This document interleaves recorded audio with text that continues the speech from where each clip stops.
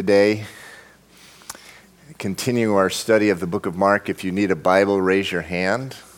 If you need a Bible, raise your hand. We've got a couple Bibles here.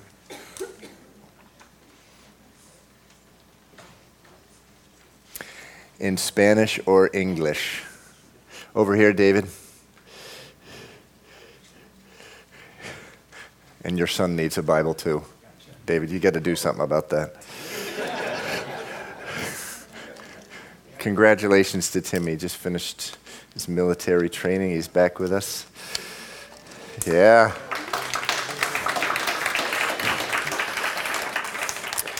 You know, I teach 3 Bible studies a week, but I do have a profound conviction that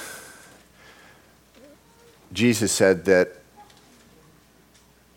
the reason he establishes a church is to make it a house of prayer. Not a house of Bible study, a house of prayer. We study the Bible in order to get to know God, so we discover who God is. We can't pray properly. We can't.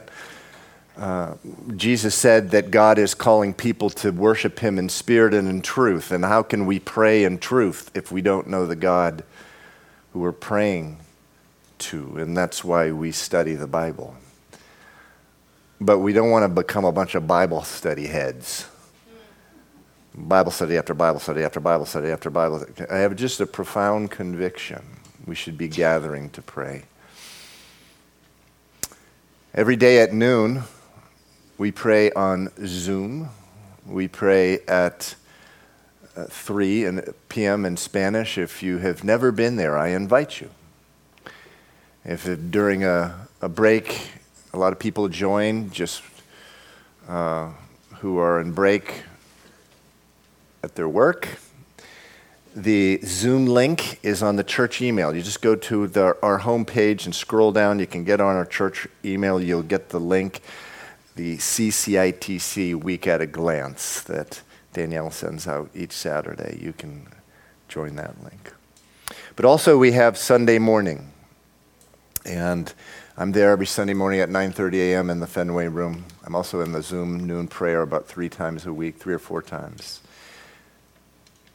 And it's just such a wonderful privilege to pray to the Lord and seek after him. I believe we also have Tuesday morning on Zoom. Is that right, Dave? And we have Tuesday morning. There's a Zoom link there as well. And then, of course, we also have we have prayer once. I'm at our Tuesday night Bible study. We have one of those Tuesdays each month, the first Tuesday of each month. We pray, we seek the Lord. God has made us, he has created us to love him, to talk with him, to pray to him. And you don't want to just become a sermon junkie, a Steve Cole Bible study junkie. You don't want that. You want the Lord to be forming your heart to pray to him. And such a blessing to develop a life of prayer in our own life. And that's one of the things that's wonderful. I had a prayer workshop a couple months ago on a Friday night, and it was very well attended. There was 50 to 60 people or more. It was wonderful. But these noon and 3 p.m. prayer meetings, I tell you, you learn how to pray when you attend. The leaders there have really grown in their leadership on how to pray. So with that, we are going to be in Mark chapter 13, and this is part 2. Would you please rise for the reading of God's word? The book of Mark, it's the 3rd book of the New Testament, about 4/5 of the way through. Mark chapter 13.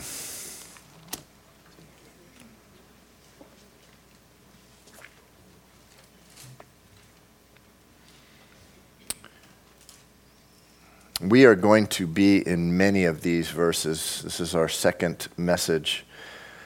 in the book of Mark, chapter 13. We'll have one more next week, God willing. We're going to be in a lot of these verses, but for now, let's start in verse 24. This is Jesus speaking.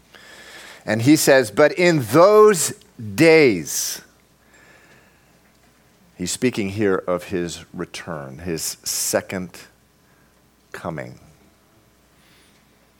In those days, after that tribulation, the sun will be darkened, the moon will not give its light, the stars of heaven will fall, and the powers in the heavens will be shaken. Then they, and they, we know from the book of Matthew, is the whole world. Then they will see the Son of Man coming in the clouds with great power and glory. And then he will send his angels and gather together his elect from the four winds, from the farthest part of earth to the farthest part of heaven. Let's pray. Father, thank you, Lord, for your word, every bit of it. And Lord, there are some parts of your word that are more difficult to understand than others, and this is one. The easy part to understand is that you're coming again. The hard part are a lot of the details around it, Lord. And so we just want to honor you, Lord. We want to bless you. We want to get to know you so that we can pray to you, so that when we pray, we know the God that we're praying to, Lord. I pray that you would do that this morning, Lord, as we're in your word. I pray that you do that with the children as well. I pray that you do that at all the churches in the city of Boston, Lord. Speak to your people. I pray in Jesus' name. Amen. Okay, you may be seated. So here we are in Mark chapter 13. Jesus has just left the temple for the last time. Outside the temple, his disciples ask him. Verse 1 of chapter 13. They ask him. He's just left for the last time. It says he went out of the temple. One of the disciples said to him, "Teacher, see what manner of stones and what buildings are here." In verse 2, it says, Jesus answered and said to him, "Do you see these great buildings? Not one stone shall be left upon another that shall not be thrown down." And that very thing, by the way, happened in 70 AD. Every stone, some of these stones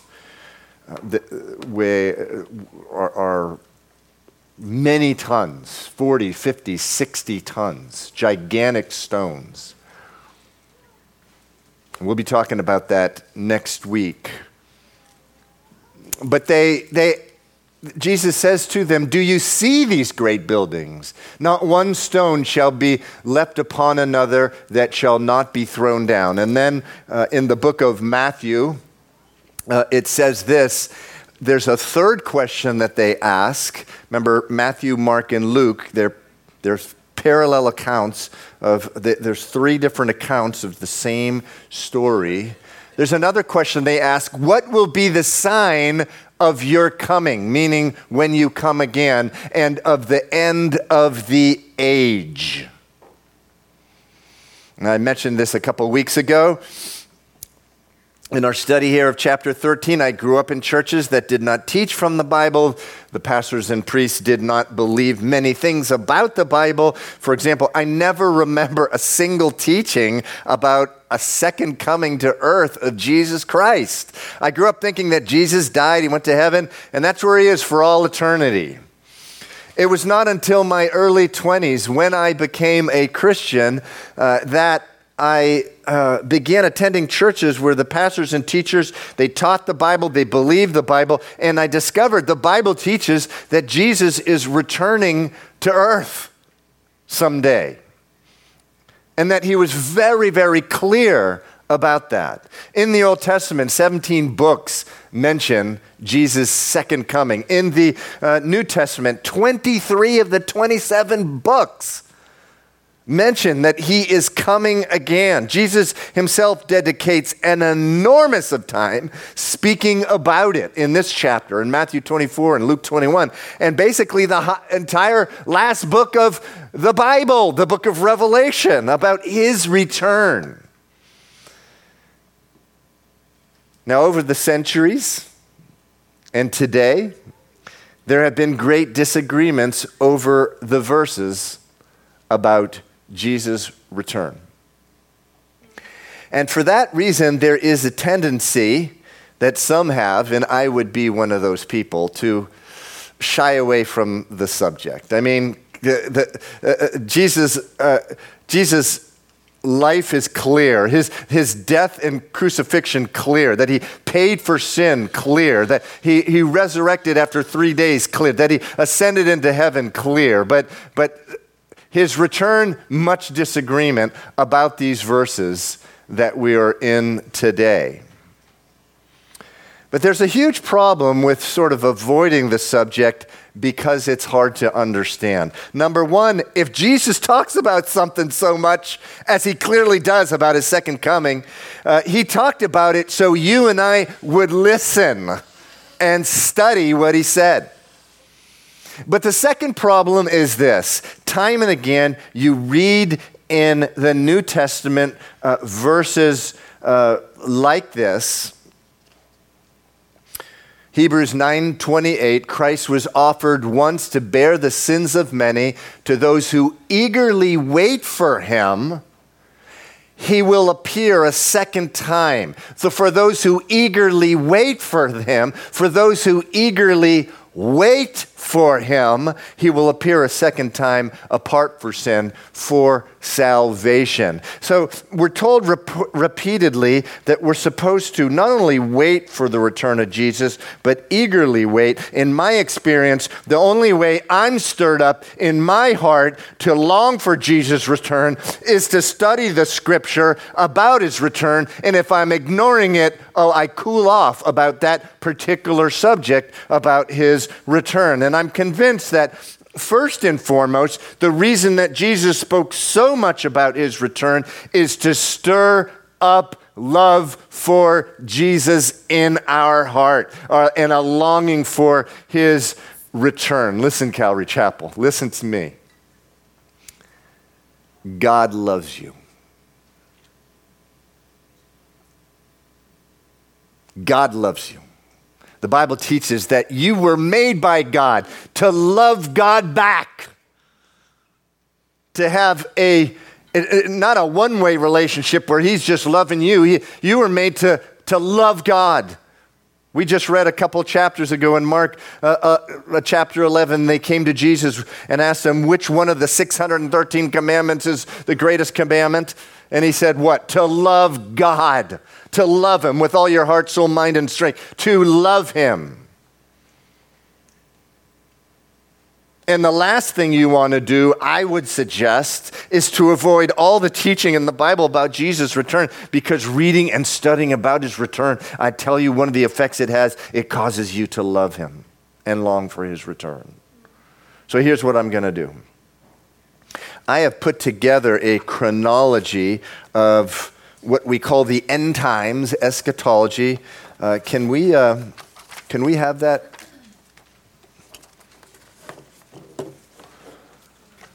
I've put together that. David, can you bring me, David Blades, can you bring me one of those up here? For some reason, it was not in my bulletin. And so this is a chronology, a time events with Bible verses. Thank you. Of end times events. If you don't have one, please take one. It's a little difficult to see the details here. And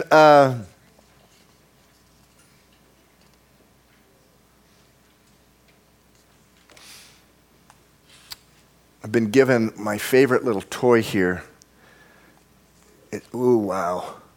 It's a little laser light here. So just very briefly here, here you have the first coming of Jesus, his birth and resurrection. Here, 70 years later, Jerusalem and the temple destroyed just as Jesus said that it would. And from that time on, you have what is called the time of the Gentiles. Prior to the time of the Gentiles here, it was really the time of the Jews. And I say that not because the Jews are really loved by God any more than anyone else. It was because God used the Jewish people, starting with Abraham, Isaac, and Jacob, to build up and show the world how he deals with his people and to begin the line of the Messiah, the time of the Gentiles. And here you have the second coming of Jesus Christ, as we're going to talk about today.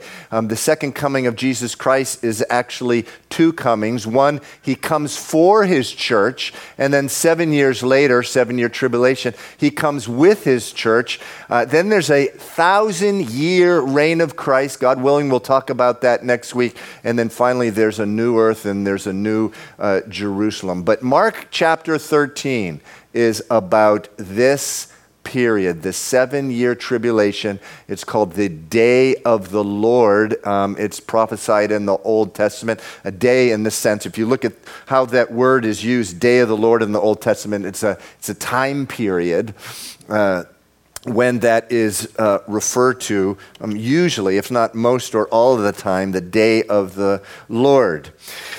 But as you are speaking about this subject of Jesus' return, there are some difficulties. Anyone taking seriously a study of Jesus' return is faced with a couple of difficulties when he or she reads Bible verses about Jesus' return. And I want to talk about some of these difficulties. The first difficulty number one, is that there are verses that say that Jesus' return could be at any time, and no one knows the time. But there's also verses that Jesus' return will be at an expected time. In fact, down to the day. And so that is a difficulty. So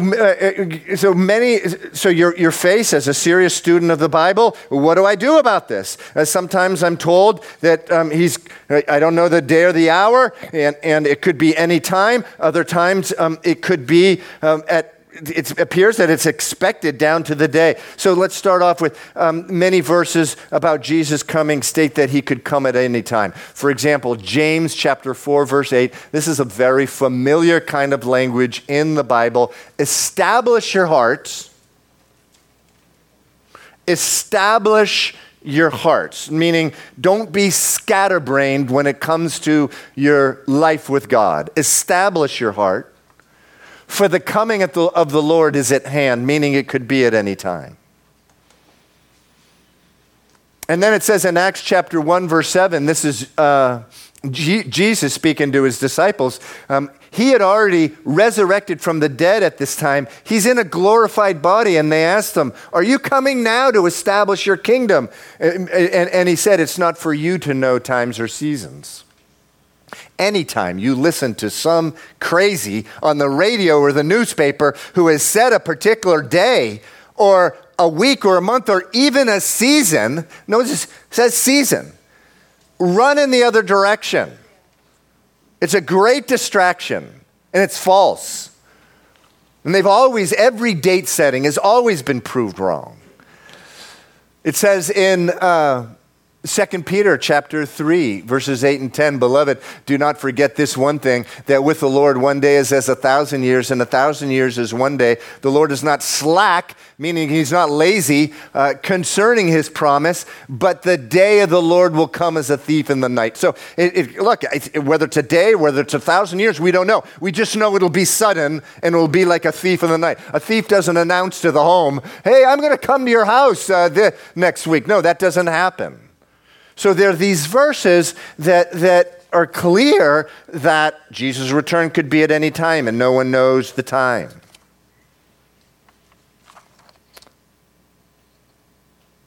However, other verses state that when certain events happen at a future time. I'll try to make this clear to you. Other verses state that when certain events happen in a future time, those who are alive at that time will know exactly when Jesus' return will be down to the day.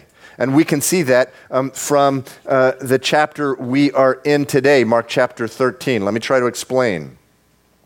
Again, in Mark chapter 13, Jesus has just left the temple. The disciples point out the huge stones in the temple. Jesus tells them, do you see these great buildings? Not one of them, verse 2, will be left upon another. Then they ask him another question, what will be the sign of your, what will be the signs of your coming? And so last time we went over what the signs of Jesus coming, and the signs of Jesus coming that we discussed: false Christ, verse 6, wars, verse 7, famines, verse 8. By the way, Luke adds pestilences, pandemics, far worse than what we've just seen, far worse.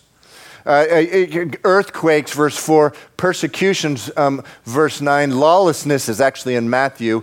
The whole world will hear the gospel. This will be a sign prior to Jesus' return. But then the 8th, it says, the Antichrist defiles the Jewish temple. So go to verse 14 there, Mark verse 14.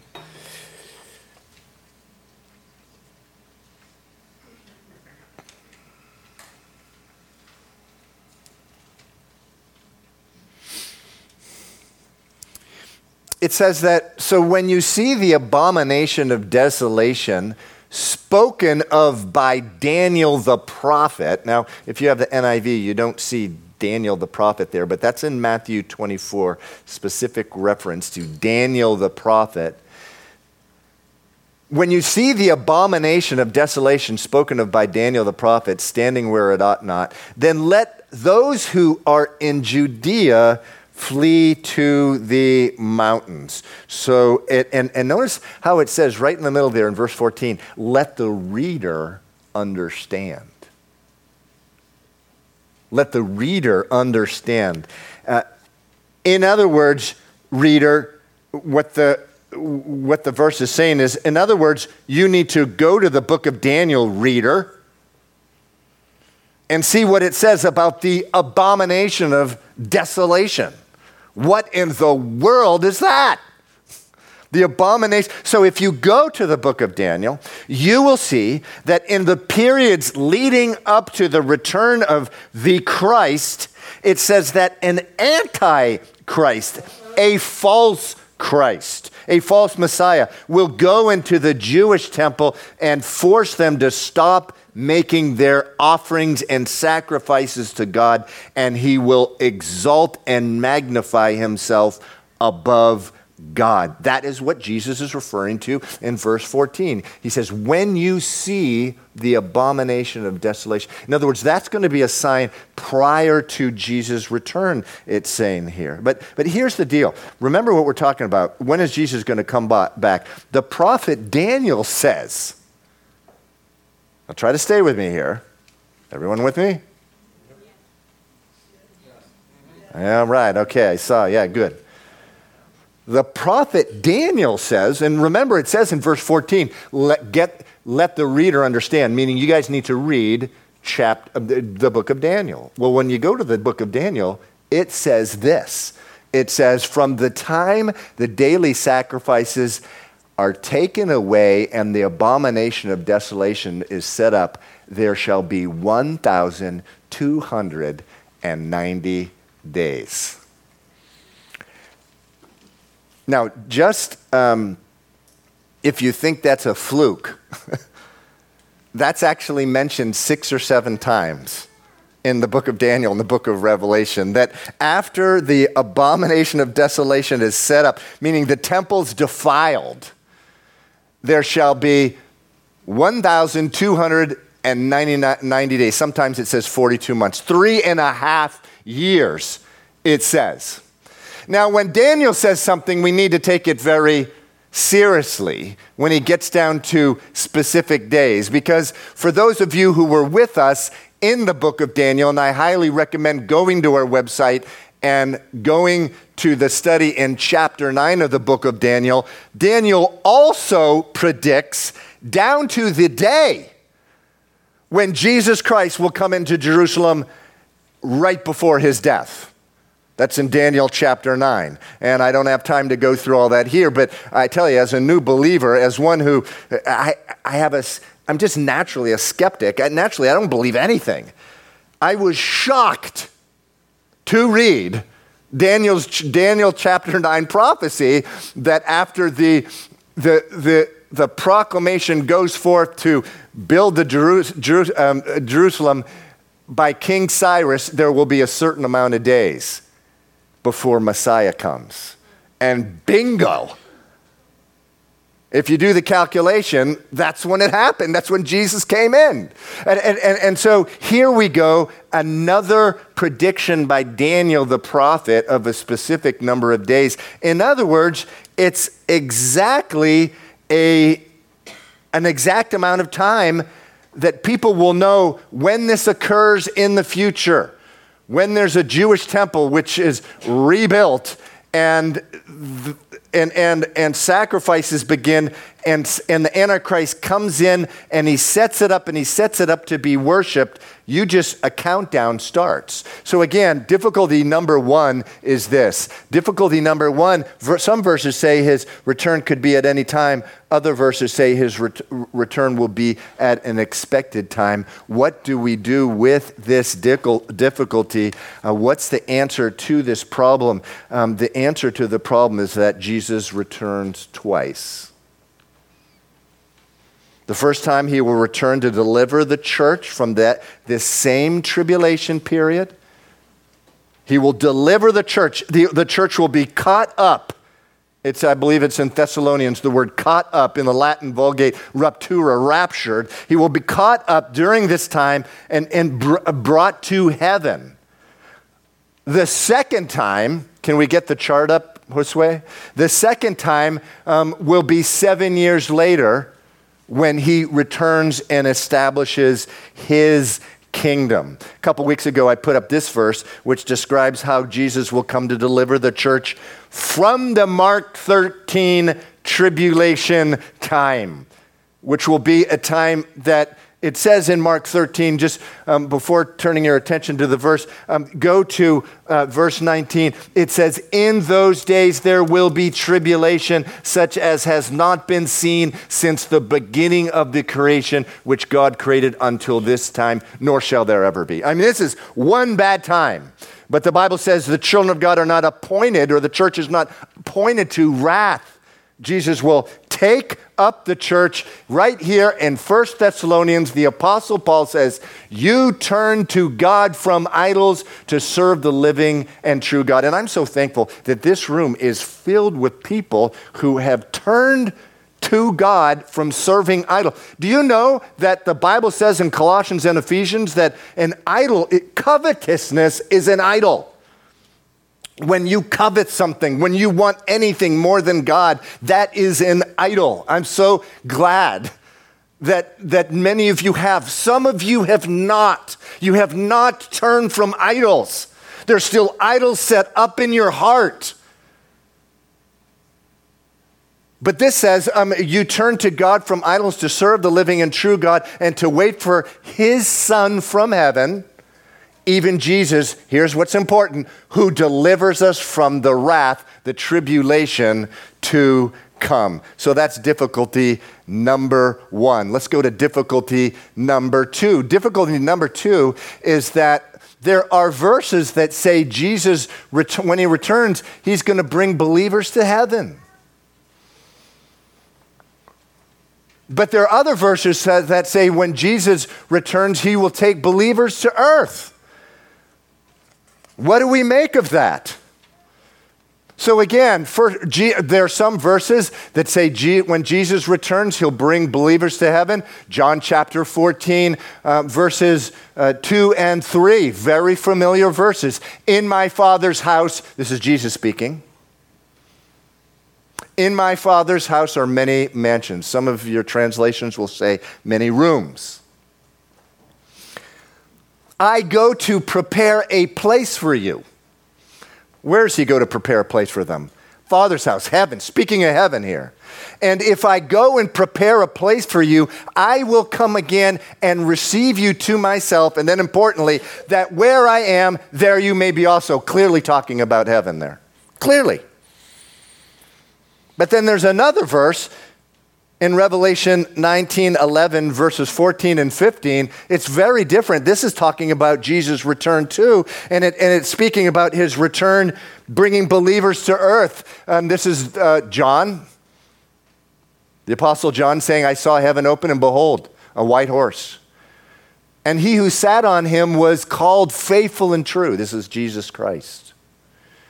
And the armies in heaven, clothed in fine linen, white and clean, followed him on white horses. Now shout it out. Who are the armies in heaven clothed in fine linen? Shout it out. It's believers in Christ. It's the church. Now out of his mouth goes a sharp sword, that with it he should strike the nations, and he himself will rule over them with a rod of iron, meaning the kingdom will be initiated at that time. What's the answer to this problem? What's the answer to the problem that on one hand, that Jesus returns to bring believers to heaven, and on the other hand, there are verses, Jesus returns with believers to earth. The answer to the problem is this: Jesus will return 2 times. The first time he will return to deliver the church from the tribulation period and bring them to heaven. The second time, 7 years later, to end the tribulation period. We read about in Mark chapter 13, and at that time he will establish his kingdom. Difficulty number 3. Difficulty number 3, there are verses that say Jesus himself will return to gather believers from earth. In other words, Jesus is returning himself to himself gather believers. There's some verses that say that. But there are other verses that say clearly when Jesus returns, he doesn't himself gather believers. He sends angels to gather believers not only from earth, but heaven. And so the verse there for Jesus himself will gather believers from the earth. 1 Thessalonians chapter 4, verse 16 and 17, speaking of Jesus' return, speaking of the rapture, speaking of his first coming. For the Lord himself will descend from heaven, and the dead in Christ will rise first. Then we who are alive and remain shall be caught up, in the Latin rapturo, together with them in the clouds to meet the Lord in the air, and thus we shall always be with the Lord. So notice, very important. It says he himself. That's an important word. It was put there very deliberately by the Holy Spirit. Jesus is the word. It was put there by him. So here, Jesus himself gathers believers. However, in Mark chapter 13, go to verse 26 with me. Time for you guys. No more projection screen, at least for now. Mark chapter 13 in front of you. It says this. Speaking of Jesus' return in verse 26, we began with this morning. It says, then they will see the Son of Man coming in the clouds with great power and glory. And then listen, not he himself in this return. It says, in this return, he will send his angels and gather together his elect from the four winds, from the farthest parts of earth to the farthest parts of heaven. So what is the answer to this apparent inconsistency, where clearly in some verses Jesus himself comes to gather believers, in other verses he sends angels to? The answer is the first time he will come twice. First time he will return to deliver the church from the Mark 13 tribulation period and bring them to heaven. The second time, 7 years later, to end the tribulation period. In Mark chapter 13, he will come and he will send the angels out. Difficulty number 4. For students, and I hope every one of you is a student of the Bible. It's our life and breath. It's what teaches us how to know God and pray to him.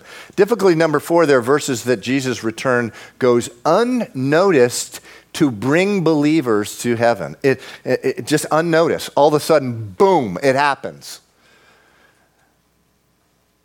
But then there are also verses saying that the whole world is going to see when Jesus returns. The whole world. And so the verse that Jesus' return goes unnoticed. The return that Jesus' return is unnoticed. Actually, I'm going to read it here. Looks like I don't have it. Oh my. I'm going to read it here. It is in 1 Corinthians, a very familiar verse. Actually, why don't you go there? Go to your right, about 100 pages.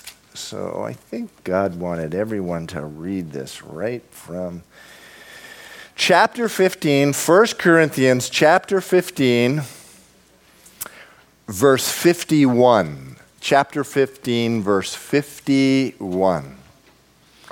Go to the right, about 150 pages. Everyone there, if you're there, raise your hand. Everyone there? All right. 1 Corinthians 15:51. This is the Apostle Paul speaking of Jesus' return. He says, "Behold, I tell you a mystery. We shall not all sleep," referring to death there, "but we shall all be changed in a moment, in the twinkling of an eye, at the last trumpet. For the trumpet will sound, and the dead will be raised incorruptible, and we shall be changed. For this corruptible must put on incorruption, and the mortal must put on immortality." And so verses that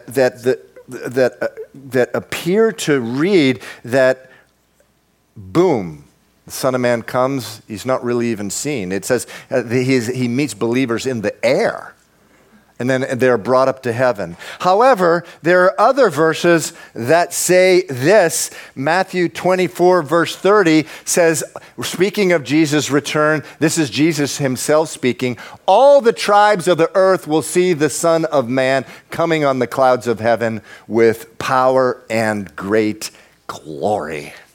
How do you reconcile this problem? The answer to the problem is that the Bible says that Jesus will return 2 times. The first time to deliver the church from the tribulation period, and then the second time 7 years later to end the tribulation period and establish his kingdom. So, let's go back to Mark chapter 13. I want to talk about this tribulation period again. Again, describing this period. It's just incredible. In verse 19, in those days there will be such tribulation that has not been seen since the beginning of creation, which God created until this time. And again, we put up these 9 signs in verse 6, false Christs and prophets, wars in verse 7, famines in verse 8, persecutions, verse 9, just terrible persecution, lawlessness. And so you have these persecutions. Now, what's the book of Revelation all about? The book of Revelation, among many other things, fills in more details that are not included in Mark chapter 13. So, for example, in the book of Revelation, it describes this tribulation period at length. Now, listen to me. I'm here in Revelation 8. It says this. It says there's a series of trumpet judgments. And in verse 8, during the tribulation, the Mark 13 tribulation period, it says the second angel sounded, meaning sounded the trumpet. And something like a great mountain burning with fire was thrown into the sea.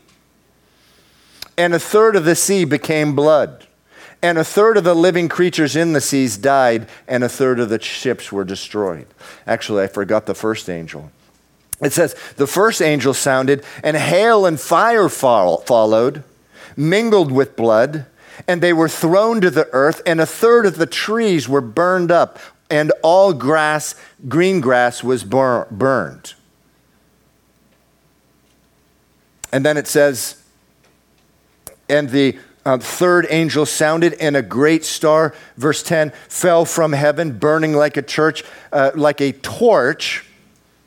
And it fell on a third of the rivers and on the springs of water. And the rivers became, a third of the waters on planet Earth became wormwood, and many men died from the water because it was made. Again, it says, like it says in Mark chapter 13, Jesus says, and right after he left the temple, he's talking about a time right before his return, a 7-year time where the tribulation will be such that had not been since the beginning of the creation of the earth, nor ever will be. Now, all of this begs the question, right? This begs the question, why? Why on earth is this happening? Is not God a God of love? What is going on here? God's wrath and judgment coming in an unprecedented manner at some future time.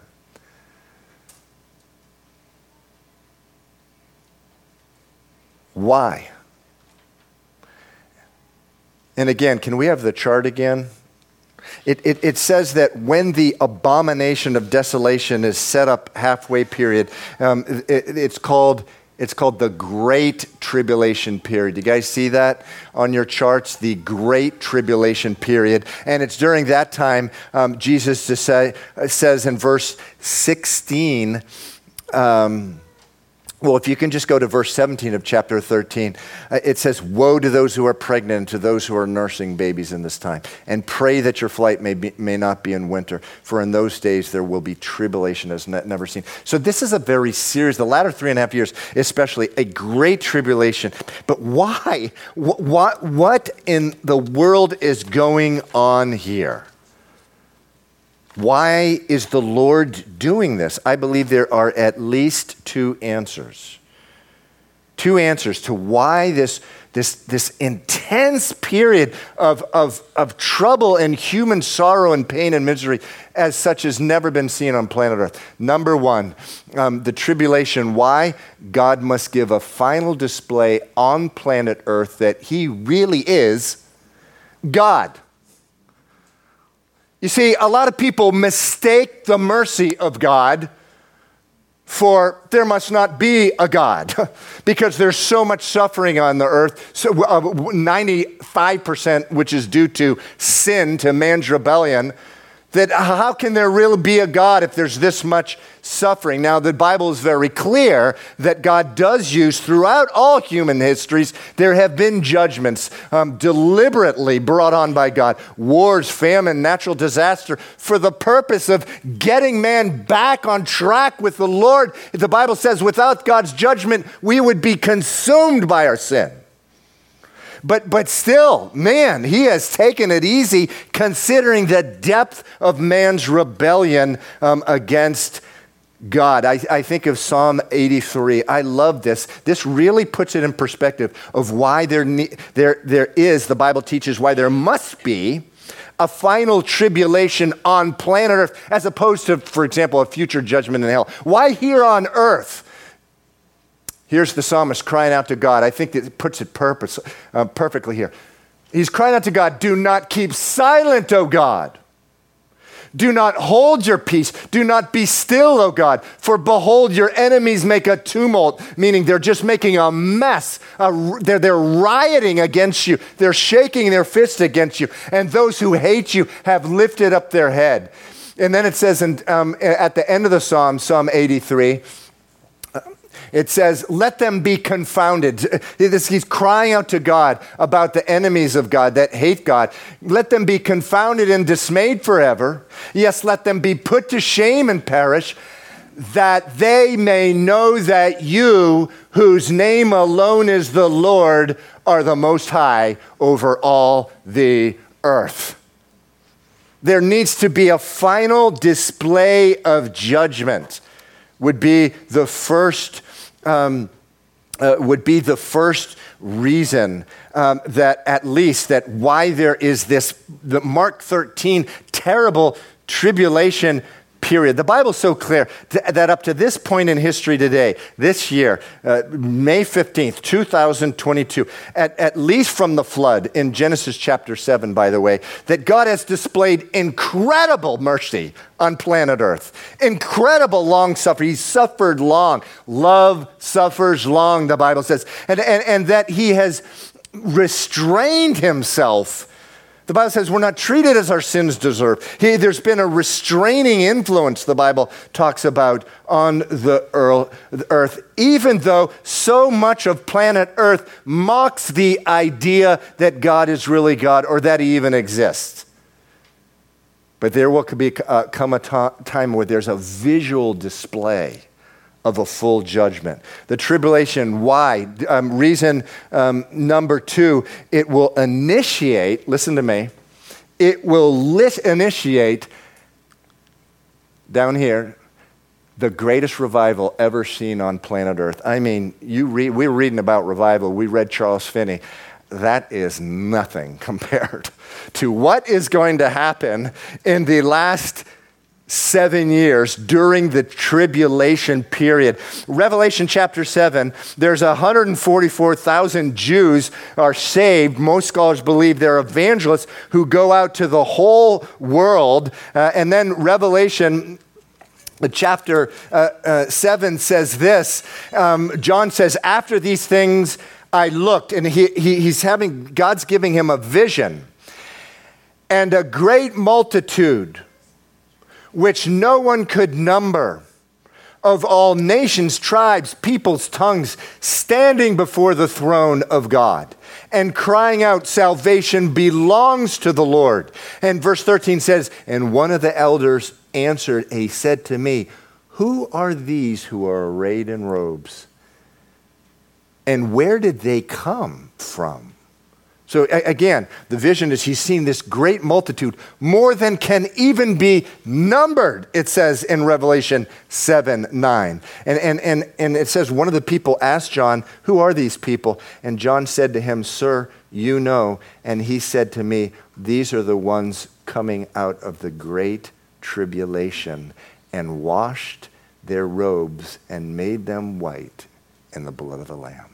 There will just be a phenomenal revival where, man, if God didn't get your attention up to this point, he's getting your attention now. And hundreds of thousands, millions, it says more than can be numbered, are going to come to the Lord at this time. They're going to come to the Lord at this time. You know, it says in 2 Peter, in the book of 2 Peter, it says in the last times, there will be people who say, oh, come on, Jesus coming again to judge the world, to make things right? It says this.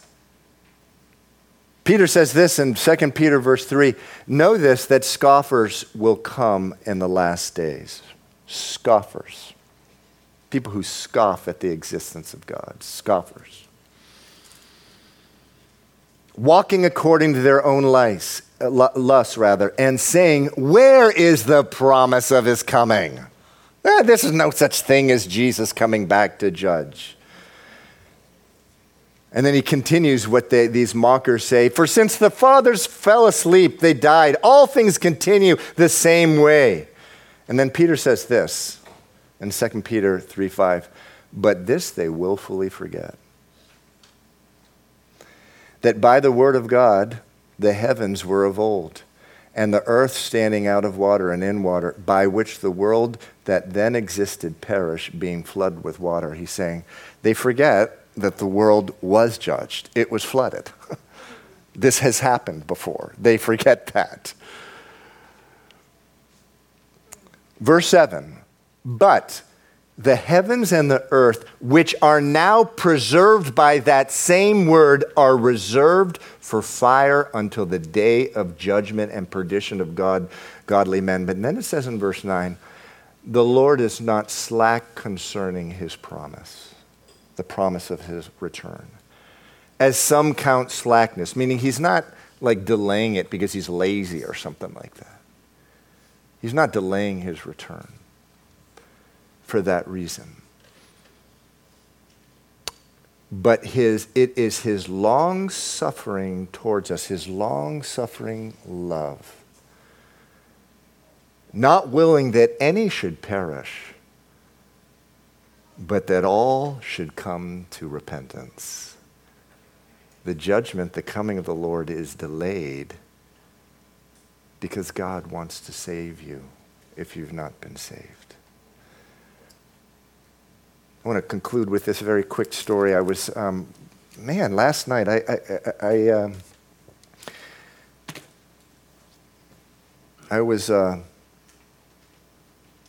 had this uneasy feeling. It was like a spiritual presence of uneasiness around me about midnight. I'm like, what is this? And I said, I can't continue. Midnight is just beginning for me. Preparing my sermon. I can't continue like this. I need to go out. And so I walked around right here in the city in Mission Hill. There's a big, large loop. And I was on the street, and Mission Hill is very active on midnight on Saturday night because there's a lot of parties going on. And I came around the corner, and there's 5 guys right across the street. So I'm on this side of the street. There's 5 guys walking, big old guys. Not all of them were big, a few of them were. And I said, Lord, if you want me to talk with these guys, have one of them just shout out at me. It's a true story. I never remember anybody ever shouting out at me from across the street at midnight. Now, I'm like this nerdy guy. I have this umbrella. It's barely drizzling, right? And I have this umbrella, and it's completely hiding who I was. And so I'm going around, and all of a sudden, 5 seconds after I said, if you want me to share with those guys, have one of them shout out. All of a sudden, some guy goes, hey, man, it's not raining. And he included a really nasty expletive. And so I said, with my umbrella, and I just went right towards them, and these guys were like, whoa. And I went up to one of them. He was in the middle. I believe he's the one who shouted out. And I said, that's a very interesting cross you have on your chest. What does that mean to you? And he said, listen, I'm going to church tomorrow, but right now he was clearly intoxicated, not severely, but he was bold, put it that way. I'm going to church tomorrow, but right now I'm going to go party my mind off. And he walked away on the other side of the sidewalk, and but not before. Before he said that, I said, because he didn't want to answer what the cross represented, I said, that cross is where Jesus died. He died for all your sins. And then he said, he said, I'm going to party all night. I'm going to church tomorrow. So they moved on, and they clearly didn't want to talk to me more. So I went back to the other side of the street, and I start walking again. And I'm just walking home, and by the way, don't feel sorry for me. This is like Christmas candy, these kind of things for me. And so I'm walking on the street, and all of a sudden, about 50 yards, I see the same bunch of guys cross over the sidewalk right in front, and they're on my sidewalk. And they're basically blocking the sidewalk, trying to get into a party. And so they didn't realize that I was just making my way towards them again. So I find them again. I go up to them again, and I said, you guys didn't answer. Who do you think Jesus is? And the same guy, by the way, with the cross, he said, how old are you? And I said, well, take a guess. How old do you think I am? And he said, listen, I'm a college student. His countenance totally changed.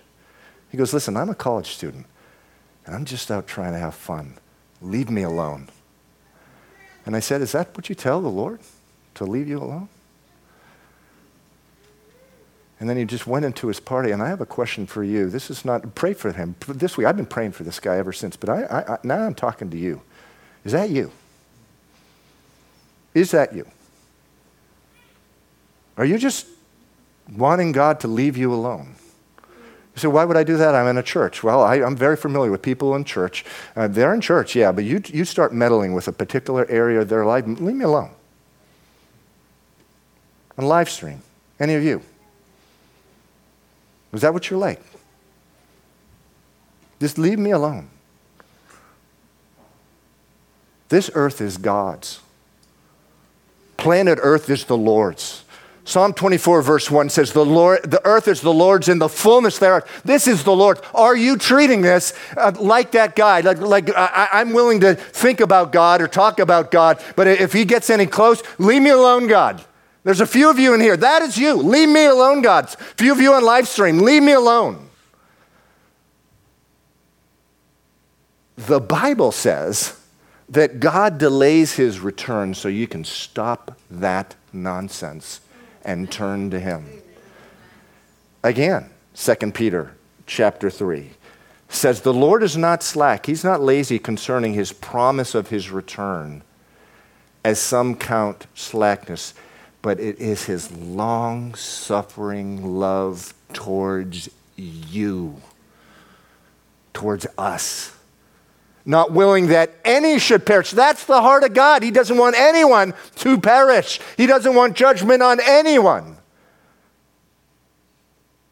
Not willing that anyone should perish, but that all should come to repentance and salvation. I'm going to close with this. This is just this glorious verse. John 3:16. For God so loved the world that he gave his only begotten Son, that whoever believes in him should not perish but have everlasting life. Listen, this was the truth for people living before Jesus, people living with Jesus, and people living today, and it carries right through into the tribulation period. The blood of Jesus. The Bible says that your heart and my heart, book of Isaiah, is desperately wicked beyond cure. There has to be a payment for it. There has to be a payment for your sin. There has to be a payment for you, me, and everyone for a good part of our lives. Some of you are still doing it. No, leave me alone, God. This is your world, but leave me alone. It's my world. Now, there's got to be a payment for that. But God... And the payment is death. The payment is judgment. The payment is judgment for eternity. It's hell. But God doesn't want to judge. He's not willing any should perish. So he sent his Son into the world, and his only begotten Son, that whoever believes, not whoever tries to be good enough to get to God, but simply believes in what he did, should not perish. They will not perish, but have everlasting life. I'm going to call the worship team up now. I'm going to ask you, if you're a parent, if you could go, one of the parents of kids could go get your children in Sunday school and nursery, because I've gone over. Forgive me.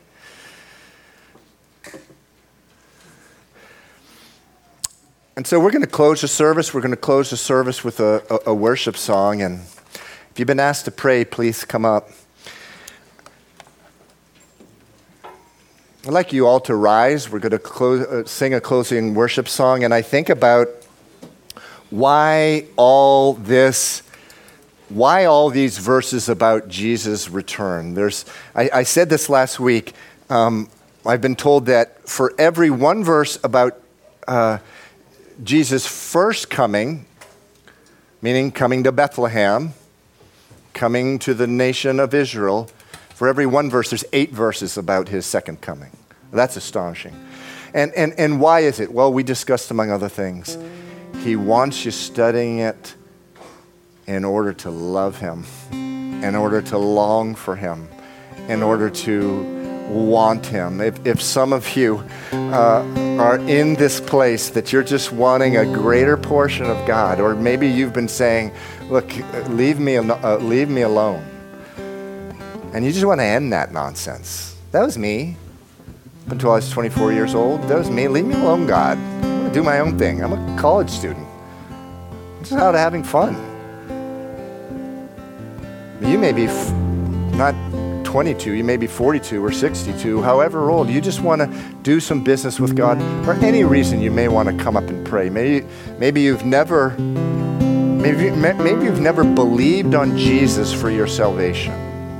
The Bible says that a man or a woman cannot be saved by living a good life. It's impossible, because the Bible says all have sinned and fall short of the glory of God. No one's good enough to deserve a relationship with God. But through faith in Christ, we can enter into a relationship. He says in Revelation 3:20, He knocks at the door of your heart, every man's heart. Whoever opens that door and says, come in, I surrender, I give up. I'm done with this life of saying to you, God, let me alone, come in and let your will be my will.